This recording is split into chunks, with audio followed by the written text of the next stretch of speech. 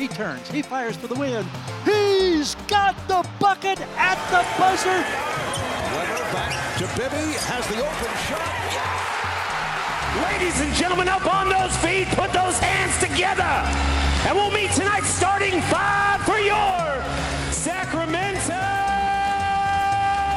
Kings.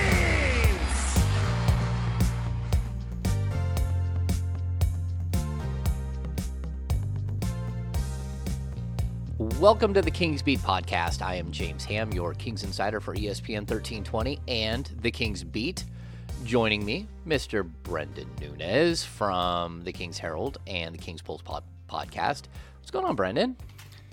Not much, James. We're back at it after the All-Star break. You've called it multiple times to me the sprint, and I guess we're just in the first leg of that. We are in the sprint. Yeah, it's this is that moment where it goes by so quickly that you're just like, what in the world just happened? And I mean, when you're doing this for the first year where you're there full time, you're there as much as possible, it probably already feels like a sprint, but then it's a sprint that on occasion you get like a stitch in your side and you're like, oh, I need to slow down for a sec. Yeah, right? That was trade deadline, yeah. And then much needed All-Star break. And the game has slowed down for me. There it is. There it is. I think it batters you, like especially for when you cover a losing team. The trade deadline and all that stuff, that's that last hurrah where you spend everything you've got to get through the trade deadline, right? Because you know that like just coming up right around the corner is the All-Star break. But that sprint to get through the trade deadline, but it's really the bad month of December and the bad month of January that takes the wind out of your sails. And I think that there is a way for this thing to like go smoothly all the way through. But that's not the way it works in Sacramento. Yeah, have you ever experienced it smooth all the way through, James? No. I think the best season, I mean, clearly record-wise, the best season that I've ever covered was the Dave Yeager 39-win team. And that one was fun from start to finish. It was crazy. I remember writing about this at the time, but I think they were underdogs in like the first 19 of the first 20 games. They were underdogs, and they won a bunch of those games, and they defied the odds on almost every game. So like they were a good bet the entire time. You could have made, if you were betting Kings every night in the first half of that season, you would have made it absolute killing. And then they had their dog days, and they started to come around, and then you got to the end of the season, and that's when you realize that Dave Yeager, who kept telling everybody, this is smoke and mirrors. This is not at all like indicative of our talent level. We are doing something that's like just different. We're running and we're shocking teams, but while we're doing this, I'm trying to teach these guys how to play basketball, and they're learning, but they need to learn faster. And we're going to get to a certain point where the season tightens up and this thing goes a little crazy and we're going to get thumped. And that's exactly what happened that year. I mean, like he knew exactly what his team was, who his team was that season. Yeah, and it was a lot of the half-court offense not being good enough, right? That when teams kind of locked in and made sure that they were slowing them down and just taking them out of their comfort zone in transition, where it was so easy for them with, players like I think Willie Cauley-Stein and Buddy Hield are great examples of not high IQ players, but the game is simplified in transition and they have skill sets that work well in that style, that once you hit the half court, it was just a little bit different and more difficult for that team. And, to kind of tie it into last night, I thought that we saw some pretty good transition play from the Kings. But when it got into half court situations, especially when Domantas Sabonis was not out there, the offense looked a little shaky.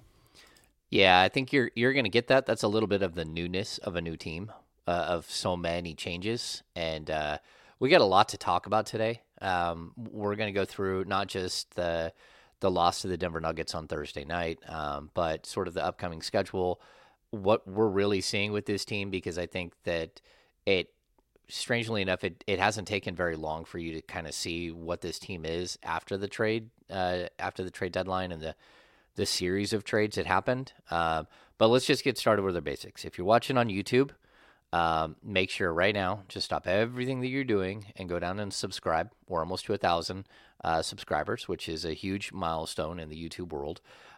Give us thumbs up.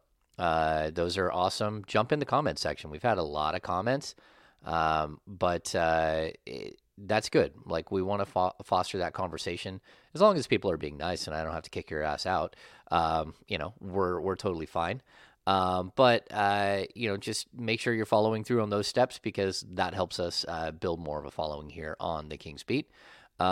Secondly, go to thekingsbeat.com and become a premium subscriber so you get all of the content and all of the invites to things like the happy hour and stuff like that. And not only that, but you really are supporting what we're doing here on the Kings Beat. It's independent, credentialed media coverage of the Sacramento Kings, and just something that you're not getting anywhere else. Lastly, if you like the hoodies and stuff like this, how could you not? Brendan's is it's on the way. Brendan's sweatshirt is on the way. There is a link down below to the Kings Beat merch shop, and you can find that also, where if you're reading the bio of the podcast, you can find it as well, wherever you're watching, listening, doing whatever you're doing. So we appreciate all of you guys out there, and let's get to some of the interesting things that we've seen over the last couple of days. First and foremost, Brennan, we're in a weird situation, which, again, these are situations that I like with someone like yourself who's never been through an NBA season. All of a sudden you're being thrust into this totally different thing, which on occasion this happens with the Kings, with other teams as well. But the Alex Len situation is tough. And I'm not quite sure, we got a lot of, this shouldn't be a political thing at all. In my opinion. I mean, is it political? Yes. Is war political? Yes. Is there a reason why Russia is invading the Ukraine? Yes, there is. We're not getting into those things. What we're getting into is a human element of the Sacramento Kings having a player who is born and raised in the Ukraine, who has his family in the Ukraine, and who is watching his country being invaded by a foreign power. And again, I don't want to get into politics here, but Brendan, what was it like for you to go through the last, 24 hours? Because it's different, right? This is something that it's so much bigger than basketball, but you still have to, you're in it, you're in the middle of it, and it's a global crisis. It's not like something regional here in Sacramento, but all of a sudden you're having to look at the world in a different way, and a different, sort of cover the sport in a different way. Yeah, there's been a couple moments in this is the third season now, where of me covering the team and talking about them often, where something comes up that's not basketball related that you have to touch on. And the first time it happened for me was the Walton allegations, and it's just I didn't think that was going to be part of it. I have no issue with it. I just didn't think that through. And I think that I've never done a great job of staying up on current events. My dad is on me about that, and it's interesting because I've always used sports as an outlet and escape from kind of the real world. So it's always interesting to me when I get these serious topics that come up in my escape in a way. But it's great to see all the camaraderie and guys supporting each other, and it goes beyond, the jersey that you're wearing, right? Like we saw both teams locked at arms half court, with Alex Len, one of the two Ukrainian guys in the league, the other one being Svi Mikhailuk. And apparently it was Alex Len's idea to go forward with this, and it was just a great moment of, just people supporting other people and understanding tough situations that are going on throughout the world, and just trying to show that that they care, and that while they are out there in a way providing entertainment, they're all players with real life family situations going on as well, and those are important to acknowledge, just like everybody watching as well. Yeah, I think my first season I got a taste of some of this, and it wasn't political. It wasn't anything like this. It was both Antoine Wright and Mario Ellie getting DUIs during the season, where all of a sudden you got to shift gears. I had to cover the I remember Thomas Robinson got into a car accident one night. It wasn't bad, but I mean, it was bad on his very, very expensive car, which he pretty much totaled. I mean, his engine was leaking out onto the ground, basically. That wasn't a good thing. He hit a curb going too fast going into his apartment complex right down the street from Marco, and we all like ran over there really quick because we had heard that there was a player in an accident. So that's one of those weird situations where you're covering something different. I also had to cover 2 full-blown relocation attempts early in my career, where, you know, like I'm at city council meetings on a Tuesday night, on a Kings game on a Wednesday night, on some rally on a Thursday night, and back to a Kings game on a Friday night. Those things are bizarre. And then I think the biggest one that we had in Sacramento before this was the Darren Collison situation, where him and his wife got into a physical altercation.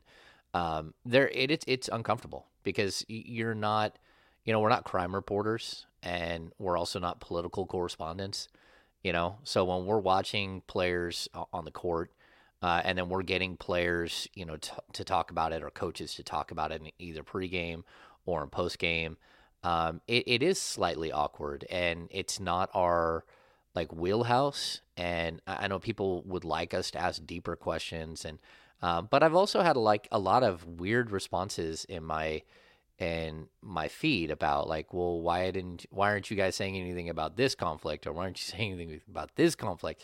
And even someone said something about Serbia in 1999, and like, if you didn't watch the Sacramento Kings during 1999 and that era, then you weren't paying attention, because the Kings were, I mean, they had their arms firmly wrapped around Vlade Divac and during that time, and even Peja Stojakovic to a lesser extent. But Vlade was like, I mean, that was his country that was being just absolutely destroyed, and he's up all night long and then playing basketball games with zero sleep, and like, so I mean, there are times where this stuff crosses over, and I just, for me, it's more like interesting to watch from afar, and you know, you have like, you know, empathy for people, and you're watching it play out.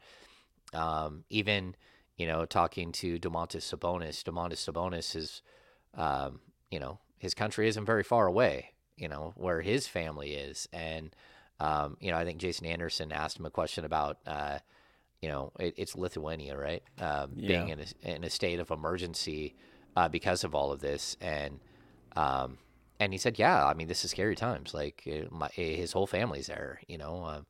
And so I think it's just a weird time that we're going through. And I think this is going to be, because of Alex Lynn's connection, it's going to be a thing in Sacramento for a little while. Although the Kings are on the road, so we're probably going to see less of it in the next like week and a half, 2 weeks. But when they do get back, I'm sure we'll still be part of this situation here with what's going on in Russia and the Ukraine. So we got to touch on it either way. I think it's interesting stuff. And I'm sorry if you feel one way or another about it. That's not what this is about.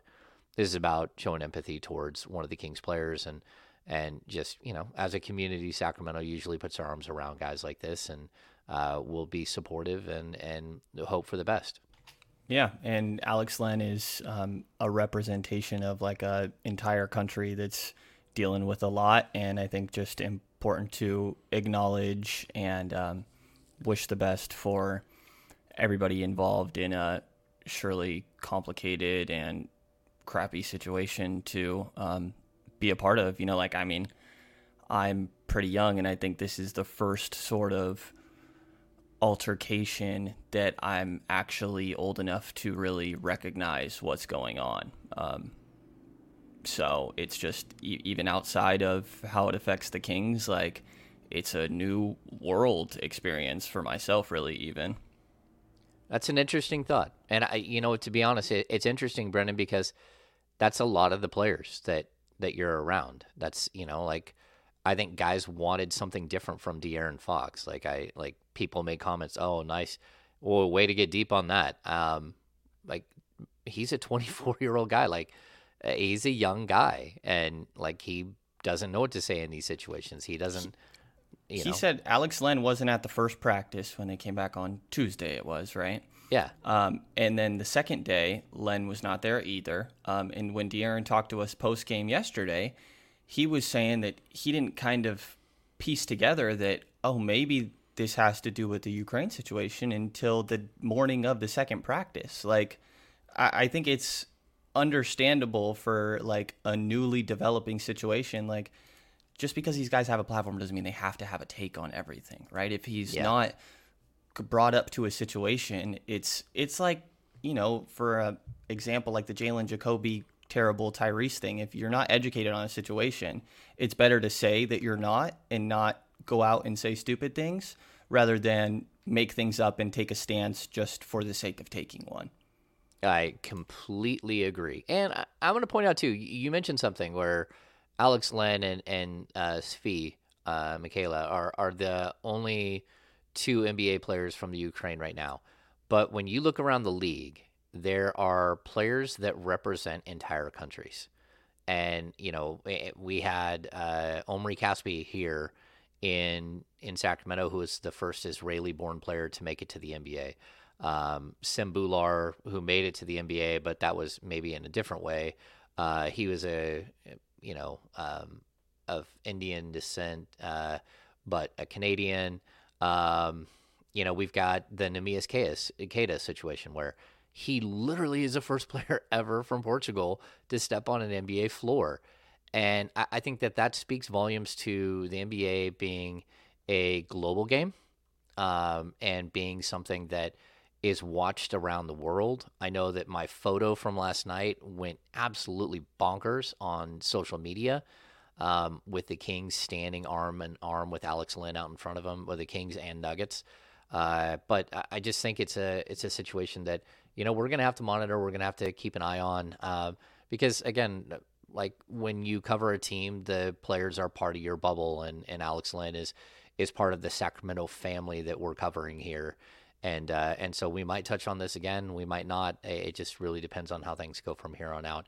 But well wishes to Alex and his family, and to all the people in Ukraine who are going through it right now. And hopefully this thing works out for the best, and we can move forward.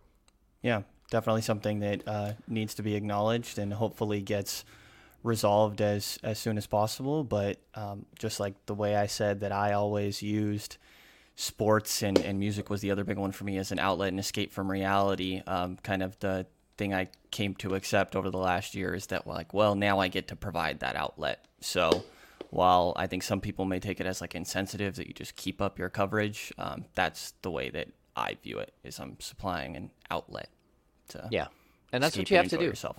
Yeah, that's what you have to do. All right, so let's get to a couple of things. The Kings lost to the Denver Nuggets. I don't even know the final. Was it 128-110, I believe, right? We get to see Domantas Sabonis, the superstar, flat out. That's what he was. He was a superstar against the league's MVP. He was the best player on the court. He was absolutely spectacular. But before we dive fully into that, I want to acknowledge something that is uncomfortable for some people in Sacramento, and that is that Michael Malone won his 300th game as a member of the Denver Nuggets. Super happy for Michael Malone. Getting to know Michael Malone during the very brief Malone era, he is one of the coolest dudes you're ever going to run into. He's funny. He's witty. He always had something, some soundbite that was like waiting to go viral.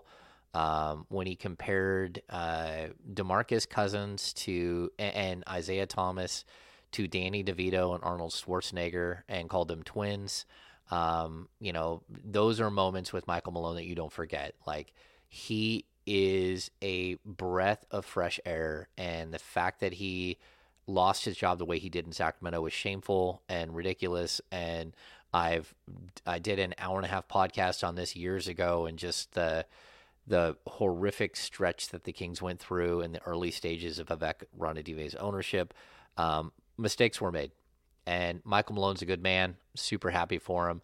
I hope he continues to coach the Denver Nuggets for a long time. I think he's a spectacular coach. And I honestly believe the Sacramento Kings would have snapped their playoff drought many, many, many years ago if they could have just got out of their own way and kept Michael Malone and, had him build something. So big hat tip to Michael Malone. And I know, Brennan, you weren't there to cover any of the Malone era, but, this is a guy who coaches defense but doesn't have defensive players most of the time. And then his teams are good. They're creative. They're different. I enjoy watching the Denver Nuggets play. Yeah, I mean, how can you not, right? And I think it's a style that Sacramento should look to model themselves after. They need a Mike Malone.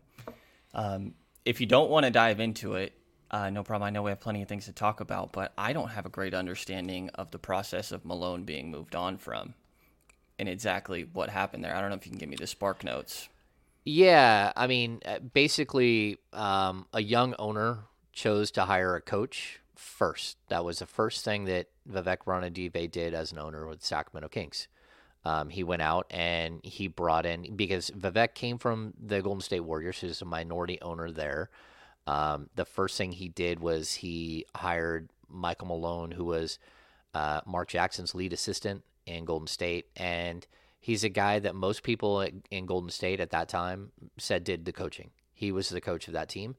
And I know a lot of people love Mark Jackson. Not a lot of people within the walls of Oracle enjoyed him as the coach there, and they really did believe that it was Michael Malone who really set them up for what would become the Steve Kerr era that they rattle off championships after championships and all that. So we brought in Michael Malone. But there's always this issue, and the Kings repeat it, and they repeat it. It's like they literally are stuck like reading the back of a shampoo bottle where it says rinse and repeat, where they just keep hiring coaches before they hire GMs. So they hired Michael Malone, and then not that long afterwards, they hired Pete D'Alessandro. This is leading up to the 2013 NBA draft.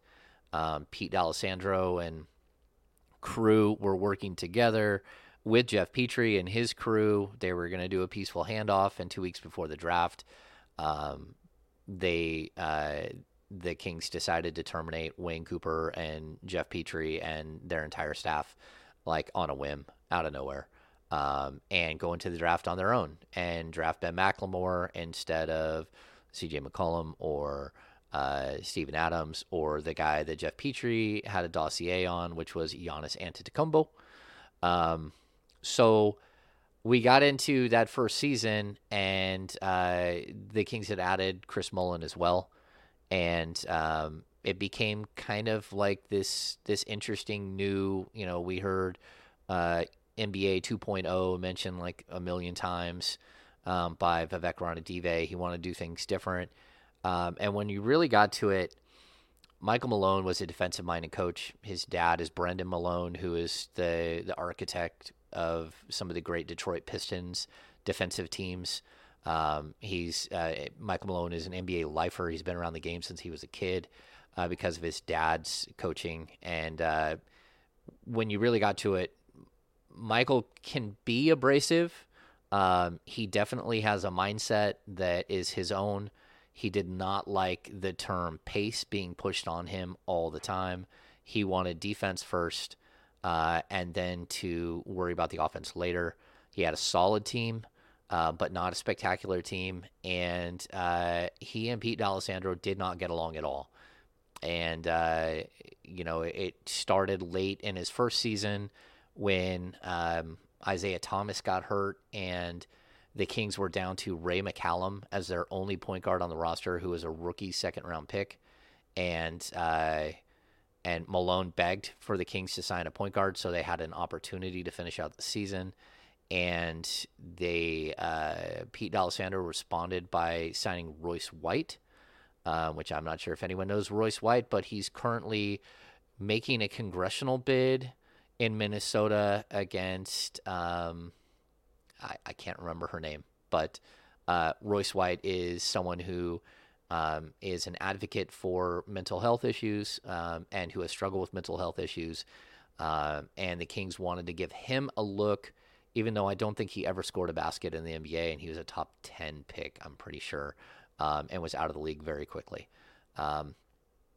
So the relationship was tattered going into that summer. I'm trying to make this as brief as possible so we can get to all the other stuff.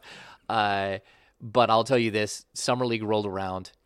We got to Summer League. Michael Malone was there. Like, hey, what's up, Michael? Hey, how are you? What's going on? Like, oh, not a whole lot. We ran into Pete D'Alessandro earlier in the day. He goes, oh, I didn't know Pete was here. You talked to Pete. Oh, I didn't know Michael was here. Like, they literally had no relationship at all by the time it was said and done. And I know, like, the last 6 weeks Michael was on the job. Pete and him did not talk at all.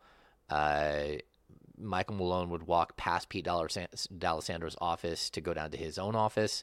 So Pete knew he was there, and then Pete would call him and from one office to the next, and Michael wouldn't pick up because he was like, I'm here. You watch me walk by your door. Just walk down the hallway. Their relationship got more and more tattered. The Kings got off to a really good start, and they could not fire Michael Malone initially, even though they had tried some nefarious stuff during the build-up to the season.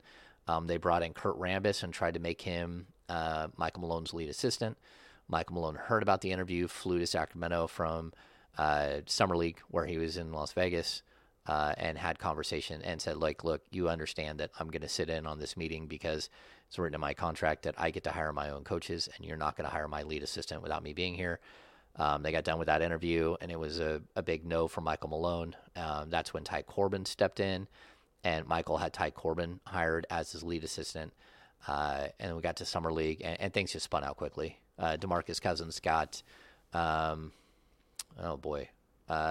meningitis and sat out 10 games. And when he went out, the Kings were very good and were winning.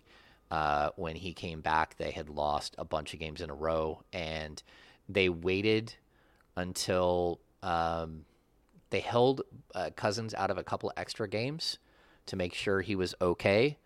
And in those games, they lost, and the Kings fired Michael Malone before he could get Cousins back on the court. 11 and 13 when they let him go that year. 11 and 13, and then Tyrone Corbin steps in and goes, 7 and 21? Right? I don't have it right in front of me. I think it's 7 and 21, and then George Karl finishes that season. That's where the term "welcome to basketball hell" comes from, which is from Rudy Gay during that season. That was the darkest of darkest times. It was an ugly season where a good man lost his job because of greed and power-hungry people behind the scenes doing things nefarious and really, I think, leading a young owner in the wrong direction. And again, I've done I've written so many words on it. I've done an entire podcast on it.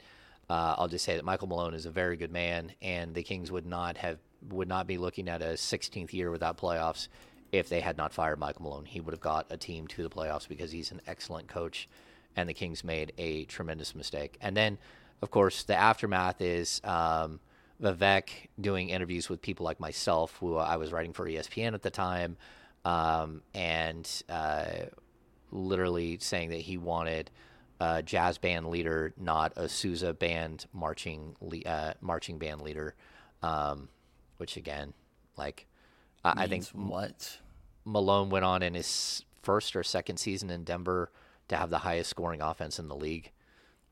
Like, yeah.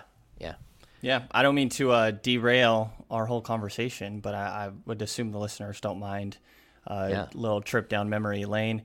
I guess just my thoughts real quick is that, like, I think it's interesting for an owner that has been infamously maybe over-involved, that his first move he can probably point towards and be like, if we would have gone with what I said.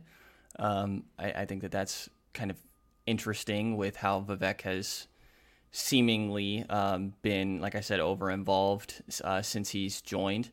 And also, you don't want to repeat history, right, and repeat the same mistakes. And like I think we saw that Walton wasn't McNair's decision, that the previous GM, Vlade, was the one that hired that coach, and then McNair just kind of has to take him on, and maybe he doesn't fit the exact style. And then it seemed like McNair kind of committed to Walton, but we don't exactly know. So I think it's interesting that in very Sacramento Kings fashion, similar mistakes. Yeah. I think it's even darker than that. It's that that even that season, it stems from that season where Vivek, like just the way the season spun out, they brought in Vlade to sort of like help rein in what was happening. The whole entire thing was spinning completely out of control. And this is in his second year of ownership. So they brought in Vlade like after the All-Star break, and Pete D'Alessandro knew he was on his way out. So he tried to save himself by hiring George Karl. And now Vlade inherited George Karl. And then that's not who Vlade wanted. And so George Karl only lasted a year into his, and even the next year was so bad. That's when the DeMarcus Cousins snake in the grass comments come aimed at George Karl. George Karl literally tried to trade DeMarcus Cousins, even though he was the head coach and not the general manager. Tried to trade DeMarcus Cousins during the offseason. We go into the next season, and it was just horrible. Like, the entire year was nothing but an epic battle, George Karl versus DeMarcus Cousins and the roster. It wasn't fun. It was Rondo's lone season in Sacramento. The entire thing spun out. They, of course, had let Isaiah Thomas walk away for nothing. They got Alex Oriaki, and who's never played in the NBA, and like a cap hold. I mean, a trade exception. That's all they got for, and then they wasted the trade exception. And then again, Vlade went through like 8 different candidates to hire, and then Dave Yeager became available, and they swooped in and scooped up Dave Yeager, which was not Vlade's first choice. That was not Vlade's full decision. And that's why when he got an opportunity to hire his guy, which was Luke Walton, he didn't wait around. And so like one decision after another led to the next, like one decision led to the next, to the next, to the next, to the next, to the next. None of them were made with the best intentions by specific people. And so that's how you end up having dysfunction and chaos and 15 years of basically ineptitude. And that's where Doug Christie's kind of scary, right? As a guy that doesn't have great experience, and allegedly being ownership's idea for potentially filling that head coaching spot. But anyways, to kind of bring us back. Boogie didn't end up playing last night. I think that they're still figuring out if the plan, it seems like, is to sign him to the rest of the year. There's some weirdness. There's some weirdness there. I don't know what's happening. I do know that like Michael Malone was non-committal, was said that they would love to have Boogie back, and that they're 8-0 with him on the roster, and that like that, but he would not commit to whether. All he could tell us was that Boogie was not in Sacramento. And it was kind of an interesting situation. So yeah, we just went down memory lane, and I think memory lane brings us to the present day because of a very specific thing. That you're looking at two teams clash that like have the same, that like similar potential. They, I'm not going to say Sabonis is going to be an MVP. But what I will tell you is that there is only one other big man in the league that can pass like Sabonis. There are other big men that can pass, that are decent passers, but to be the major hub that you run everything through, it's Jokic and it's Sabonis. And that's why I think, like, if I'm the Kings, I'm looking at that Nugget staff and looking at a guy like David Adelman and thinking, does he make sense? Because, you got the defensive acumen, you've got the Michael Malone coaching tree, you've got the fact that he has worked a system with a gigantic man that you run everything through. And so I think that to me is intriguing. But it kind of brings us to the bigger point that, like I touched on with Brendan before we hopped on this. I think we made it through the first 60 games of the season, or 50 whatever games of the season. And you could look at the Kings roster and say that, if anything, De'Aaron Fox was playing down to his, not just the team didn't just play down to their level of competition, but I think De'Aaron Fox played down to the level of the players around him, which I think is sort of typical. A lot of players do that. They try to fit in, and that didn't work. But when you really looked at the Kings roster with Fox, Halliburton, Harrison Barnes, Buddy Hield, Rashawn Holmes, we can throw Davion in there. That the group of players, I think that collectively we all thought that they should have been better than they were, that they just didn't play well. They didn't play well together. Something was wrong. But I also think that in the grand scheme of the NBA, they were all kind of around the same skill level. Like, you understand what I'm saying, Brendan? Like, is Buddy Hield better shooting the three than De'Aaron Fox? Yes, but each of them had their skill set. But in the NBA landscape, we keep saying the Kings need another Harrison Barnes. They kind of have a team that was built around players around that skill level. $18 to $20 million players, maybe a little bit less, maybe a little bit more, but guys that aren't going to be a game changer. They're not the number one, maybe not even a number two option on a strong playoff team, but they're still good NBA players, and they should have played better than they did. And if I worked from that sort of understanding, which is my understanding, it's not Brendan's, it might not be yours. And my opinion of it is that it's that when you take a bunch of those players and you switch them out and you put Domantas Sabonis, all of a sudden we have this gigantic gap in talent. You go from Sabonis and then Fox and then Harrison Barnes, and then the drop-off is so incredibly steep, in my opinion, that it really does show you how the team can improve quickly, and what they need, and how they need more talent, but specific talent, and how some guys need to step up or they shouldn't fit into what's happening here. Am I off base here, Brennan, with my assumption of that? I think that Fox is a guy that I would put in the Sabonis tier, but the play that he had been contributing earlier this year, he wasn't showing enough for me to actually be comfortable in saying he was, clearly better than Tyrese Halliburton or Harrison Barnes. But I still think it was like those three guys, and you still have a top three now. But again, while I think Fox and Sabonis rub shoulders with each other, I think that the difference is, Sabonis, like you're saying, is a guy that you run absolutely everything through, and De'Aaron, it feels like should be that guy, but it just isn't the same when he's not operating from the middle of the floor and able to move it left and right, and he's not as great as I think getting other people involved, even though De'Aaron is a good passer in his own right. So I think that just now that since you have such a focal point and change in style with your number one option, to where Fox and Tyrese were playing the same sort of basketball while they were out there, that it makes it so difficult when Domas isn't on the floor. Like we saw it last night against Denver. In this 18-point loss, Sabonis is a -8. And Damian Jones plays 11 minutes. He's a -10. Like when D. Jones went out there, he got killed. I've said earlier in these, since Sabonis has come around, like there's moments where Rashawn Holmes feels like he's trying to do Domantas Sabonis things, when that's probably a little bit outside of his wheelhouse in certain aspects. So I think that Fox should be in the same tier as Sabonis, but at the same time, it's pretty hard to make that argument this year. I agree that Fox should be in the same tier. I totally agree. I think Fox that we saw last year is in the same tier. Like, if you would have asked me at the beginning, before the season started, would you trade Fox for Sabonis? I would have said no. Like, I would have. I would have said no. I think Sabonis is an excellent player, and he's a two-time All-Star at that point.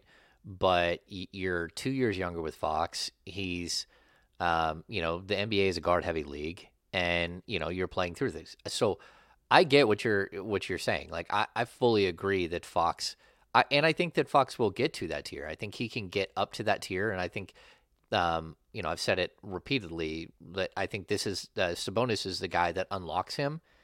And we're only seeing like the tip of the iceberg with these guys. We need to see chemistry build and stuff like that. But it's really the other guys. I mean, again, I'm not going to take any. I think Harrison Barnes has potential to fit into that mold as well. I think Harrison Barnes is an excellent NBA player, and he's not an all-star, but he's a really, really solid NBA player. But what I need is for the Kings to find like I think initially it was like, okay, do they need one guy? Do they need two guys? All of a sudden, I'm looking at this roster and going, man, do they need 5? Do they need 4? Do they need 3? Like, some of these guys just are not stepping up in a way. And again, I think Davion, I'm going to take Davion Mitchell and kind of put him aside. He's a rookie. He's in the last quarter of his rookie season. The rookie wall is come and gone, but, he's actually played really well, and I think he can fit in. He just hasn't defined who he is as a player. But I'm watching guys like Justin Holiday, and I'm watching guys like Dante DiVincenzo, and each of them, like, first of all, I think Indiana, you can see the drop off between Sabonis, a Sabonis player, and a guy like Justin Holiday. And it's not to just totally trash Justin Holiday. He's an NBA journeyman, but get to a guy like DiVincenzo, and DiVincenzo looks a whole lot different on a team with 3 stars, 1 superstar, 1 multi-time All-Star, 1 exceptional player who for some reason never makes an All-Star team, and Drew Holiday. But then, there's when he's got to be more of a player, he hasn't been able to do it. And it's like only a couple of games, but at the same time, man, you got to be able to shoot. You got to be able to hit a shot. You got to be able to like make a difference on a team, not overplay every single defensive sequence. I think, again, there are guys trying to find their pecking order and trying to figure out how they fit in. But I also think that you're seeing pretty quickly that the Kings need more talent. Yeah, I think to your point, I don't think there should be moments of a lineup that doesn't have Fox, Sabonis, or Harrison Barnes, which we saw last night, and that was tough. But I think, like, to your point, after those 3 guys, which I think all have the potential to be in like the top tier, then the lineup we're talking about is Davion Mitchell, Dante DiVincenzo, Justin Holiday, say it's Trey Lyles or Chemezi, or Mo Harkless or Chemezi, and then Damian Jones or Alex Len. And it's like all of those guys are like an 8th guy on a team, right? I think it's kind of like to your point here. No, I think that's exactly my point. Like, you can't have a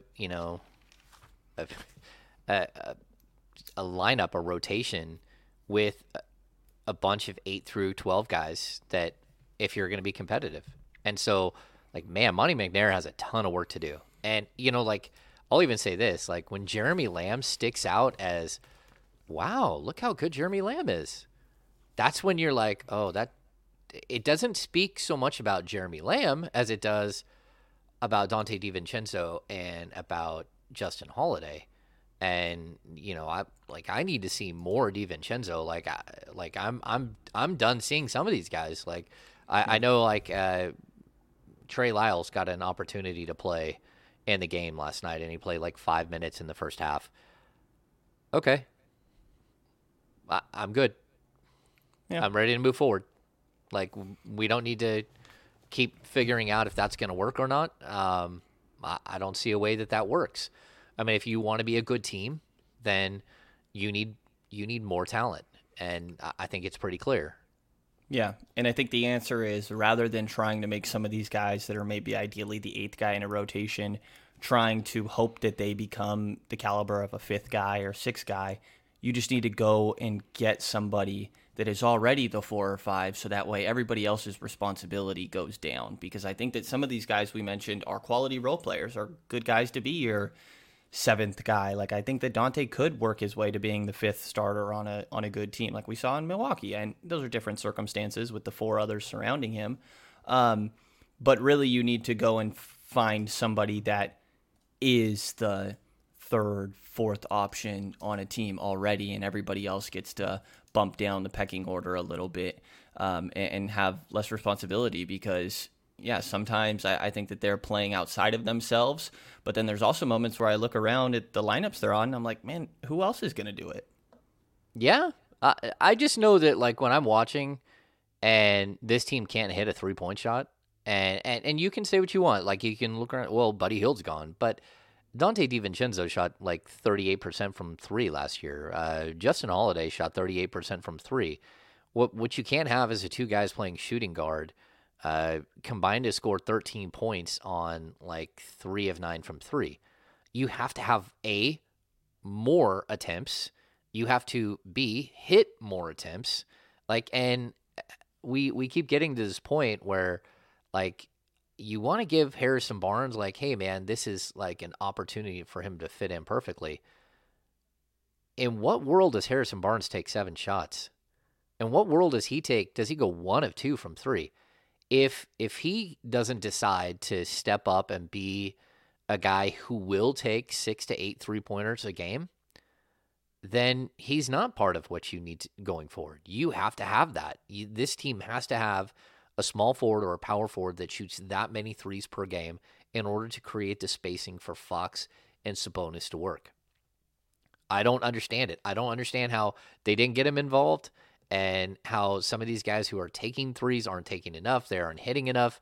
Again, the one guy I'll kind of circle is Davion, who just kind of knows his role and does his thing and is sitting there ready to fire it every time.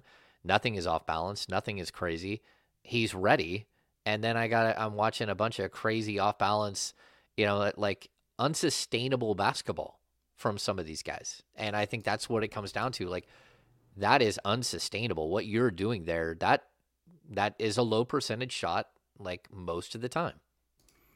Yeah. I rewatched a little bit of that Chicago game, and only about through halftime, I was like, man, there are so many shots where it's 18 seconds, 16 seconds left on the shot clock, and you're taking a semi-contested shot. Like, it's an okay look, but it's bad for the sake of you still have plenty of time to try and get a good look.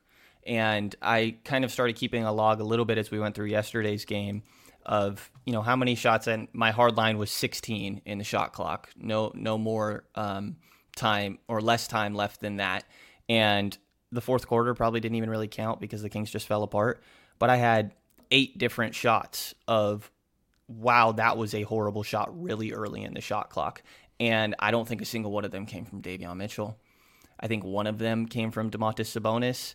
And one of them I wanted to put down, but he made the 3, so I couldn't really complain.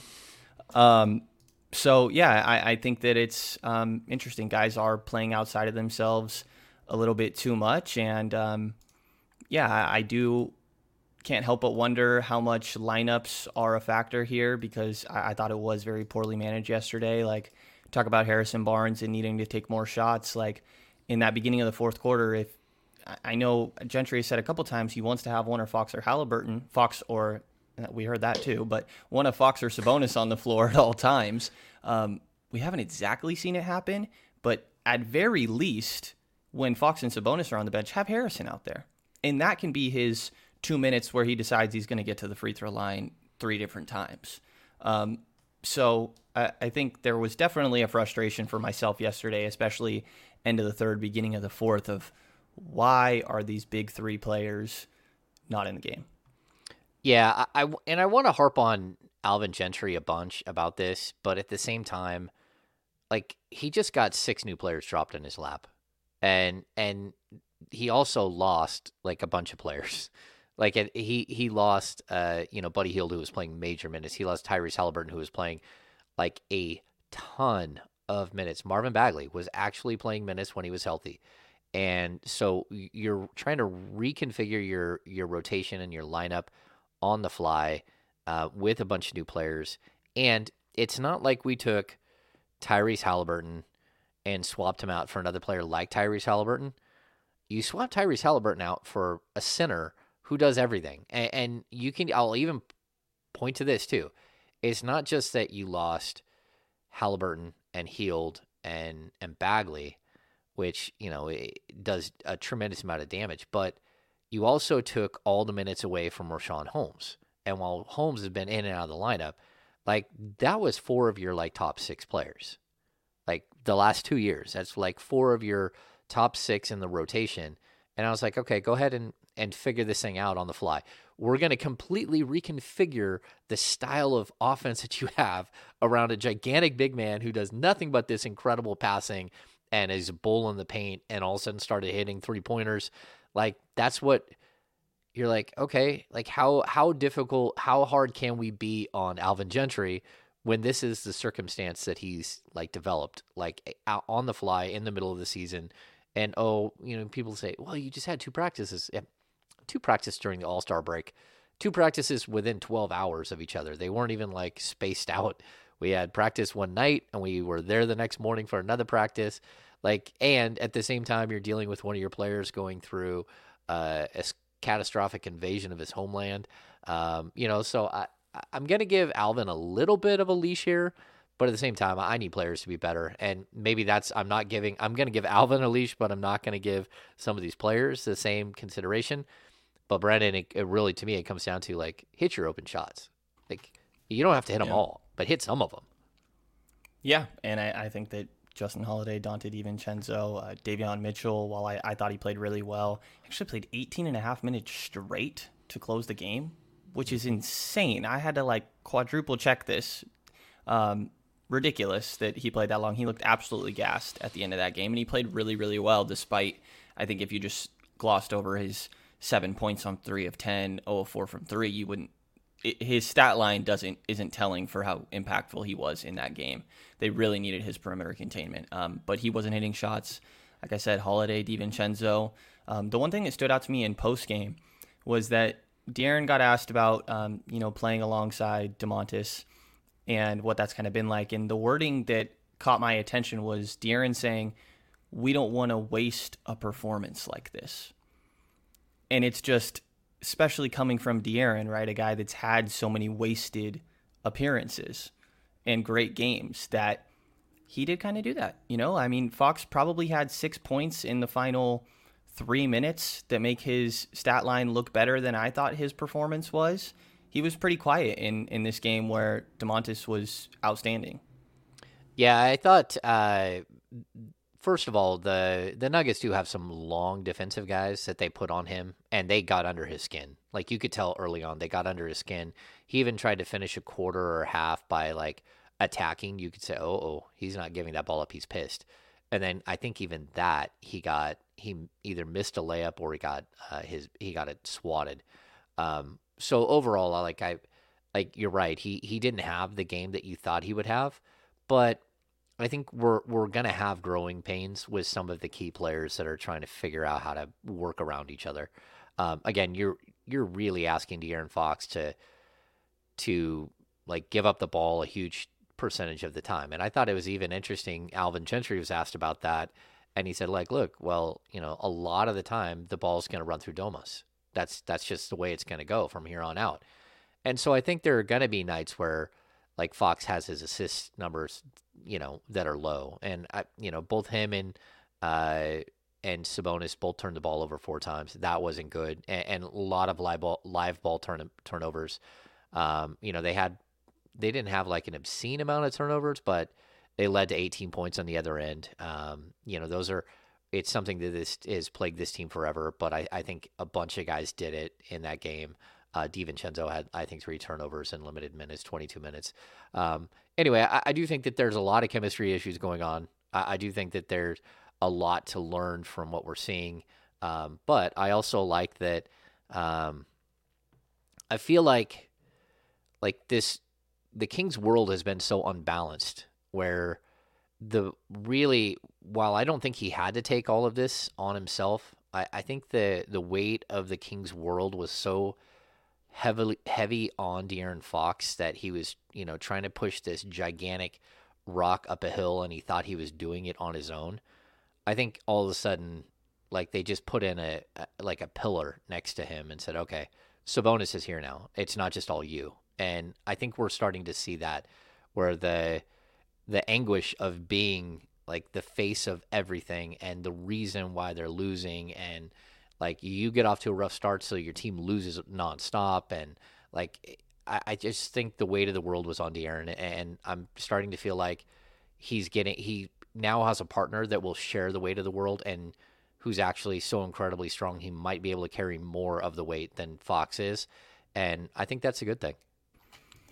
Definitely. It'll take some getting used to for both of these guys. I think we've seen games where each of them maybe stands out, but the other one looks a little uncomfortable while letting the other one have their moment. And we'll see them continue to synergize and grow their chemistry as this year goes along, and have more games where they both perform exceptionally in the same night. And, when it comes down to it, like, while the fourth quarter made it for a pretty disappointing ending, they played really well, I'll say offensively at least, in these first three quarters.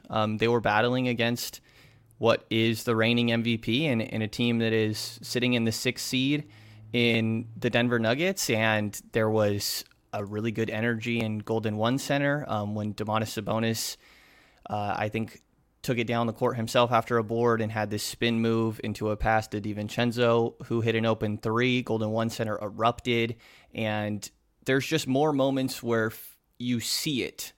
Like, if they can put it together and maintain what we just saw for 3 minutes, there's something here. And I think that these first three quarters, like, we saw a lot of that on offense against Denver. Yeah, I mean, and look, Denver has won 4 in a row, and they've actually played really well. They're a team that is on the rise, I think. I think they're a team that will probably end up being the 4 or the 5 seed in the Western Conference when it's all said and done. I think that they are one of the I think they're one of the better constructed teams, and Michael Malone's had to do this without Michael Porter Jr. or yeah. God, why are we drawing blank? Jamal Murray. Jamal Murray. I mean, he's been gone for so long. Like, the fact that they're in the position they are in, and they haven't been able to add, like, players that step in. But when I look at Austin Rivers, which as a player, just to be like, he's one of my least favorite players in the league. Actually, I will very quickly, I'll tell the Austin Rivers story. Kings were playing the Clippers. Austin Rivers, I think it was preseason. And this was at Arco. And at Arco, the visitors' bench was here. And then behind the visitors' bench was a tall table that was big enough for like 5 media members to sit at. So there was a time where I sat on the court for like 3 years. There was also a time where I sat in the corner right behind the visitors' bench, caddy corner. When players stood up, you lost your view of the court. But either way, it was a good spot. Austin Rivers came over, was upset about something, and the Clippers had a lot of teams do this because it's kind of silly that they don't make chairs specifically for NBA players. I'm sure that they do somewhere, but like most fold-up chairs are your standard for like a 5'10" to 6 foot person or smaller people. Either way, they have these cushions that are about, I don't know, 8 inches thick that they put on their chairs. Austin Rivers was angry, came over, grabbed his seat cushion, and took it like he was throwing sidearm with a disc golf and flung it as hard as he could. And me and Sam Amick were sitting in the corner, like right there, and this gigantic wedge of foam is flying at us. We duck, flies over the top of our head. The guy sitting in the first row, which is elevated right behind us, he's a big guy. He leans over and ducks, and the lady sitting behind him takes a foam cushion right across the eyeballs, smacks her right in the face. He hit a fan with a gigantic seat cushion in the face. It knocked her contact lenses out. I actually found them on the ground after the game, curled up like underneath her seat. It scratched her cornea. She was an attorney. I'm sure he got some sort of bill in the mail afterwards. But it was one of those moments where you're like, oh man, I can't believe that just happened. I mean, I've been like, why am I drawing a blank on his name? I was at a game where a guy threw his mouthpiece into the stands, which was awkward. He got a technical. He might even got tossed. And then a fan like picked it up, like, I got it. Like, and that's someone's mouthpiece. Like, what are you doing? Like, but The problem I have with Austin Rivers wasn't that he lost his cool in the heat of the moment and slung the cushion. It's that he was forced to apologize like 2 days later when the league hit him with like either $25,000 or $50,000 fine. And then he rescinded his apology afterwards. And to me, it was the most entitled a-hole move I've ever seen by an NBA player. You did it. There's video of you doing it. I was an eyewitness to the entire thing. It was a D-bag move, and you injured a fan, and you should pay her medical bills, and you should have been fined. You should have been fined $50K. You should have lost a couple of game checks. That's what you should have done, and that's not what happened. He literally took back his apology and said he did nothing wrong, and was like, "Come on, man!" Is that your guy? It was a joke on King's Pulse with Rich that one offseason when they signed Corey Joseph, that we did kind of position different pods for guys that could be available. And for the guard that I know they needed as a backup guard, I said that I liked Austin Rivers as one of like the 5 options we laid out, like a top 5, right? I put him like 5th or something. And Rich was so against me. And then I kind of talked him into it, and he just decided for the rest of like 100 episodes that I was a huge Austin Rivers guy, and it caught on. But I'm seeing a reason to distance myself here. There you go. Okay, but here was my point. My point is, Austin Rivers hit his damn shots. Like, he that kind of team, cooked DiVincenzo a couple times. That team has some solid veterans that know their roles and do their roles and succeed in their roles. One of those players, whether I like him or not as a human being, is Austin Rivers. Like, look at that. I think what he did to the spin move he put on DiVincenzo, and what he looked at both DiVincenzo and Justin Holiday was like, oh, dinner time. I mean, that's and a Will Barton season high, 31 points for Will Barton. Like, come on, it's like you don't have a problem with Jokic 25, 12, and 9, right? The same way you didn't have a problem with DeRozan dropping 30 plus. The issue is that you got 31 from Will Barton. You got 30 from Kobe White. Like, those are the ones that you need to clean up. And then Davion went out there and shut down Bones Highland, and just ruthless what he did to Bones. And even the Damian Jones play on Bones, where Bones thought he was gonna like dribble past him and just kept making moves, and then finally he ate the space and swatted him. That was just embarrassing. But then I think Denver hit a 3 with they got the ball, they inbounds the ball with 2 seconds on the clock and hit a 3 or something. So it didn't end up working out anyways. So we've been sidetracked yet again. This happens. This always happens on the pod. I want to touch on one thing. I did bring up Sam. Sam was in my Sam and I have been friends for a long time. Mr. Amick. He's been on the pod here. He's been on all of my pods, probably more than anyone else. Him and Jerry Reynolds have been on the pod the most. That weren't co-hosts or something like that.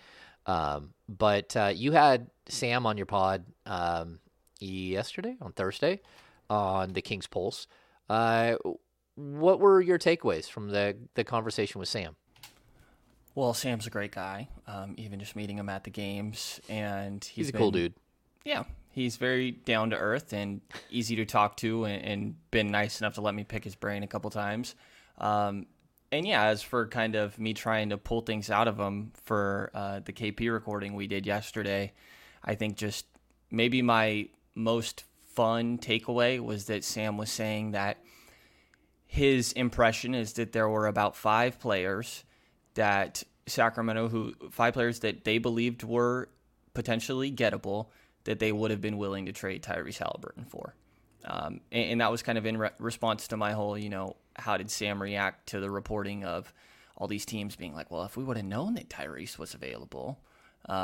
And I think it falls into, when I asked you the same question of, there's only so many Domantas Sabonis level players that I would trade Tyrese for. But apparently there were a couple in mind, which I think is interesting and maybe a fun thought exercise. But a couple different things in there. Talked about looming free agency and potential coaching candidates. And a lot of different things that Sam was nice enough to share. It was a good conversation. I listened on my way down to the game yesterday. So good work there with Sam. he's a great guest. There's a lot of things going on right now in the media world that Sam is right on the forefront of when it comes to like Adam Silver's comments about media in the locker room and all that stuff. Sam's part of the Pro Basketball Writers Association, like governing body. He's like, I think he's a VP or something at the PBWA.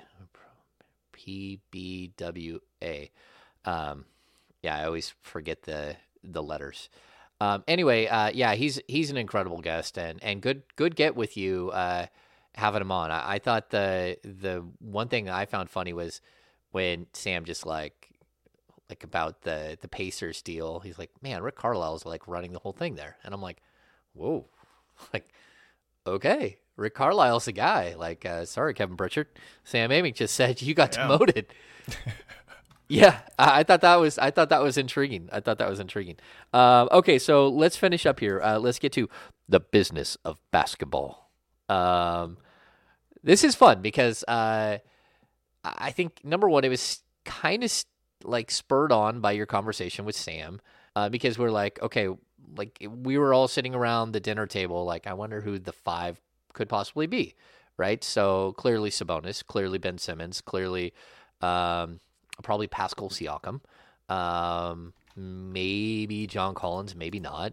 Like we were starting to piece together. Brown, Brandon Ingram, like just ideas. Yeah, exactly. We're like, okay, like who would fit if you were gonna do something like that?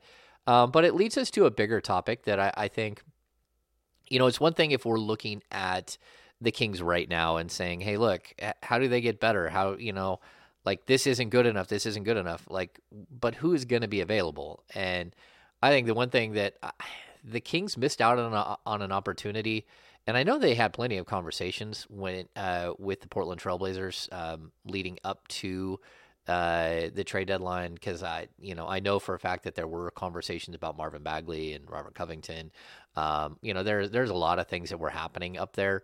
But I think the Kings totally missed out on a guy like Norman Powell, who maybe is a little bit older, but really does fit into that realm of Harrison Barnes level player, right? And I think it brought us to the question of like, if the Kings, what did they do this summer? Like, if you're let's just single out one position here. And to me, the shooting guard position is now pretty wide open. Like, we're seeing Justin Holiday's on a contract for 1 year. We're seeing Dante DiVincenzo, who's a restricted free agent. Davion Mitchell is going to play both the 1 and the 2. Terrence Davis is going to come back at some point next season. But if you had a way to improve this team, one of the biggest ways might be to find an elite 3-point shooting guy. And we saw one go out the door, Buddy Hield, who, whether you love him or hate him, whether you live by him or die by him, Buddy Hield still, I think he's still second in the league in 3-point attempts, right? Or 3-point makes. So he's a dude who gets up the ball, and the Kings clearly need that. We already see it. In order for Fox and Sabonis to work, they need shooters. So, Brendan, we had discussions on this, but like, who are some of your favorites? Like, if you're looking around the league and saying, that would be interesting. Yeah, it is kind of interesting to try and figure some of these out. I think that while the 2 is an interesting opening on this team and they do need to fill, I kind of look at the 4 even more so. And it's easier to get shooting from your 2 than your 4 if you're talking about elite shooting, right? But I think that guys that stand out to me are, who can you swap Rashawn Holmes for? And like PJ Washington is a name that we've mentioned before, a name that I thought there was potential with at the deadline, and we've heard Holmes linked to Charlotte before. I know you like a different Clipper. I kind of like the idea of Marcus Morris. Adds some size, toughness, shooting to the Sacramento Kings team. John Collins obviously fits that, but he's a higher caliber player that I think is pretty obvious that people would be happy to add to this team. Yeah, so I think that there's a couple that stand out, but really when you're going through, we're going through the free agent list together yesterday, there's so many guys, like everyone that we're talking about has an asterisk. Like, I think the Kings probably have 3 different boxes that they want each player to check, right? They have to be a good 3-point shooter with volume and efficiency. They have to be a average defender, ideally better, but at least average, right? And really, they need a little bit of playmaking on this team still. So everybody that we ran into wasn't checking like one of the boxes. There's no perfect fit on this team, really. Well, they are. They're just really, really good, and the Kings aren't going to get them. Fair enough.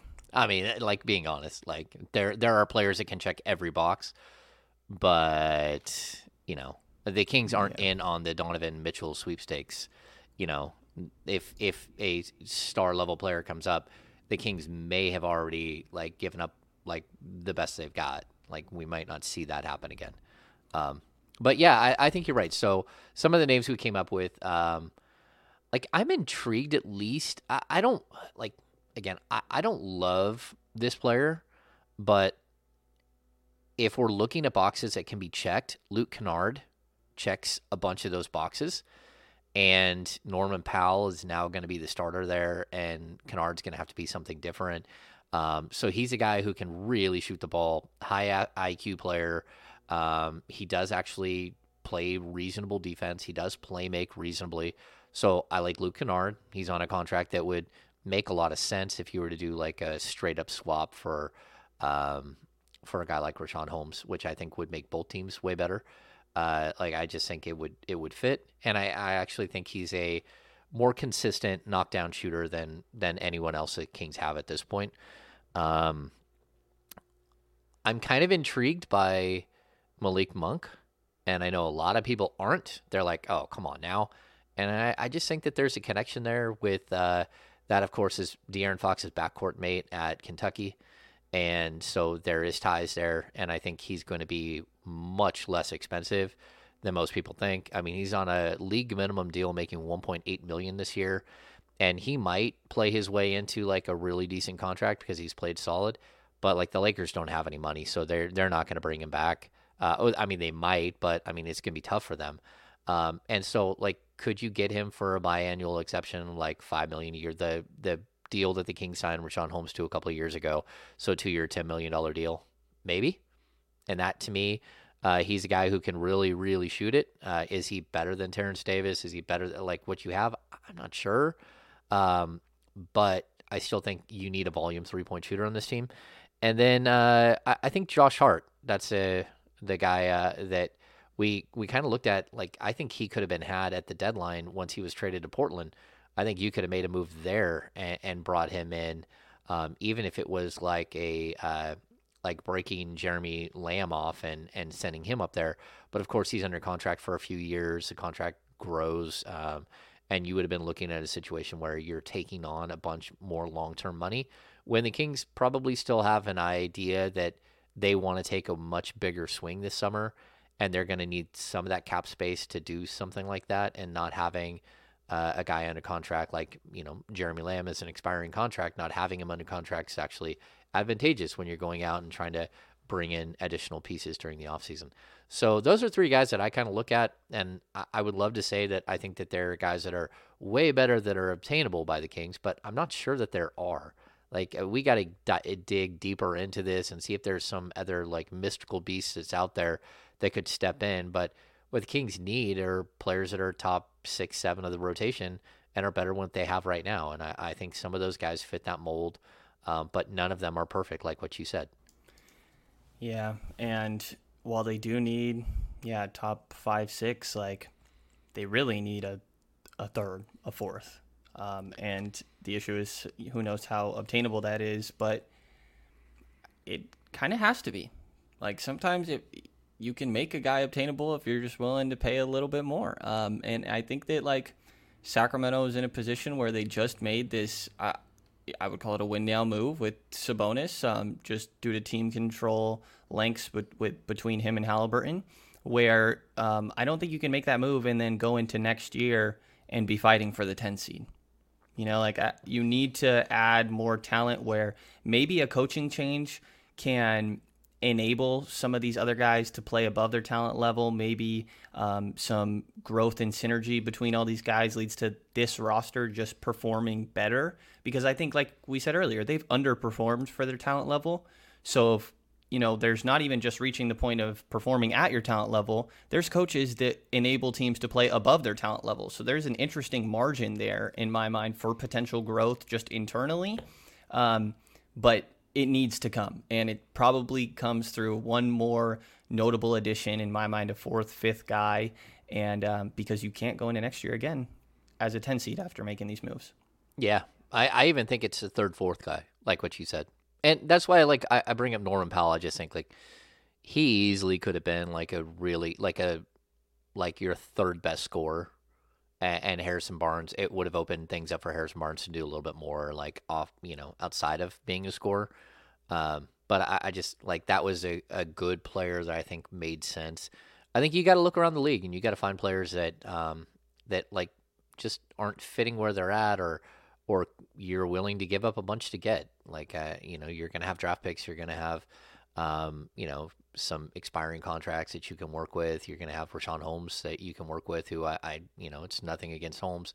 I just think it's better for him and for the Kings if he's on a different roster next year, because you got a gigantic center who's going to eat up all the minutes. Outside of that, I'm not a fan of the Morris twins. So, that, but we've talked about, I'm just not a huge fan. So, and I don't think, mentioned Gary Harris before. Yeah. 3-and-D is the idea. Yeah, that's it. Gary Harris is an interesting dude, and I think he's unrestricted this summer. I think the Kings need to find more players at that skill level, at the next step. And what you talked about with room for growth with this team, I think the biggest room for growth is De'Aaron Fox still. It's where Fox really, I don't believe, will come into the season like he did last year, like he did this year, and just have such a horrible start. I don't think that's going to happen. I think we're going to see the real De'Aaron Fox stand up from here on out. And so I think that does take some stress off of you. But at the other, he still needs help, and Sabonis still needs help, and, Harrison Barnes still needs help if he's going to be here. And so I think it opens up a lot of different things. They need help, but it's also at the point where De'Aaron, I don't think, can have the same excuse from the outside looking in of, well, look who he's playing next to. Oh no, that's over. Yeah. So now it's I'm sure that he recognizes that and takes this as a moment of, we're trying to win basketball games right now. So, the same way that he's we don't want to waste these performances from Domantas Sabonis, then don't let them get wasted. Yeah. I agree with you. All right, Brendan, do you have any final thoughts? I don't. Well, I guess these next couple games are really important. Denver is, every game throughout the rest of the stretch is really important, I guess, but Denver's a tough opponent that they're about to go into Denver and play. But after that, you have OKC, New Orleans, San Antonio, Dallas, and New York. And while some of those are maybe kinder opponents than others, it's a really important stretch because the Kings are 3.5 games out of the 10th seed, with that still being the obvious goal, even if that's maybe not the end-all, be-all for this team, because there's still potential to grow into next season. But you're playing teams that you're directly competing with New Orleans and San Antonio. And I think part of the reason it's so important is you need to gain some positive momentum. You've lost 3 games in a row at this point. And you do really need that positive momentum, because after that, you're looking at Denver, Utah, Chicago, Milwaukee, Boston, Phoenix. That is a tough stretch. Murderer's row. Yeah, so you really have to capitalize on the easier teams because, at that point, you're going to hit that really tough stretch. And if you underperform and only win one of those games, it doesn't take much for the Kings to have a little poor stretch and all of a sudden be all right, the 10 seed's probably not happening. I think it's already probably not, but it goes even further than probably not. Yeah, this is a put up or shut up moment. You need to win. I mean, I think you're right. Denver is tough, but once you get past Denver, you got to string together 4, 5, 6 wins. This is the moment. If you can't do it now, then you're not going to do it, and you're going to be end the discussion about playing and all that stuff. If you don't come out of this stretch like 4-2 or even better than that, 5-1, then like let's just kill the discussion, because mathematics start to catch up with you. Like there's no way to get around it. Yeah, and there's a good vibe and optimism around the team. But if you make this trade and close out the season poorly, again, momentum going into the offseason is just as important, even if they're not getting that 10 seed. But you feel like there's potential and growth and moments of showing promise, then there's an excitement among the players, fan base, organization, maybe outside players that are debating coming in, rather than you could really underperform, I think, based on what we've seen, and go into the offseason with the same stink of, oh man, now we're just going to do this all over again, and Kangs. And so even if you get out of position of the 10 seed and feel like this 3.5 game behind Hill is too hard to climb, I think the positive momentum they could build is about more than making the 10 seed this year. I agree. All right. That's going to do it for this edition of the Kings Beat podcast. Make sure that you, again, jump on and hit the subscribe and the like button wherever you listen to, the thumbs up. Wherever you listen to your podcast, give us a rating and review. We appreciate that. That helps with just promoting those things up higher up boards like iTunes. So do that for us if you can. And then jump on board with the Kings Beat. And we have the merch shop open. You get cool stuff like the Fire and Ice sweatshirt. All that stuff is our first run is shipping in the coming days, so that's super exciting. And I hope to see some people around the arena wearing Kings Beat stuff. So for Brendan Nunes from the Kings Herald and the Kings Pulse podcast, I am James Ham, your Kings Insider for ESPN 1320 and the Kings Beat. We will see you on Tuesday, and hopefully we can talk about some Kings wins.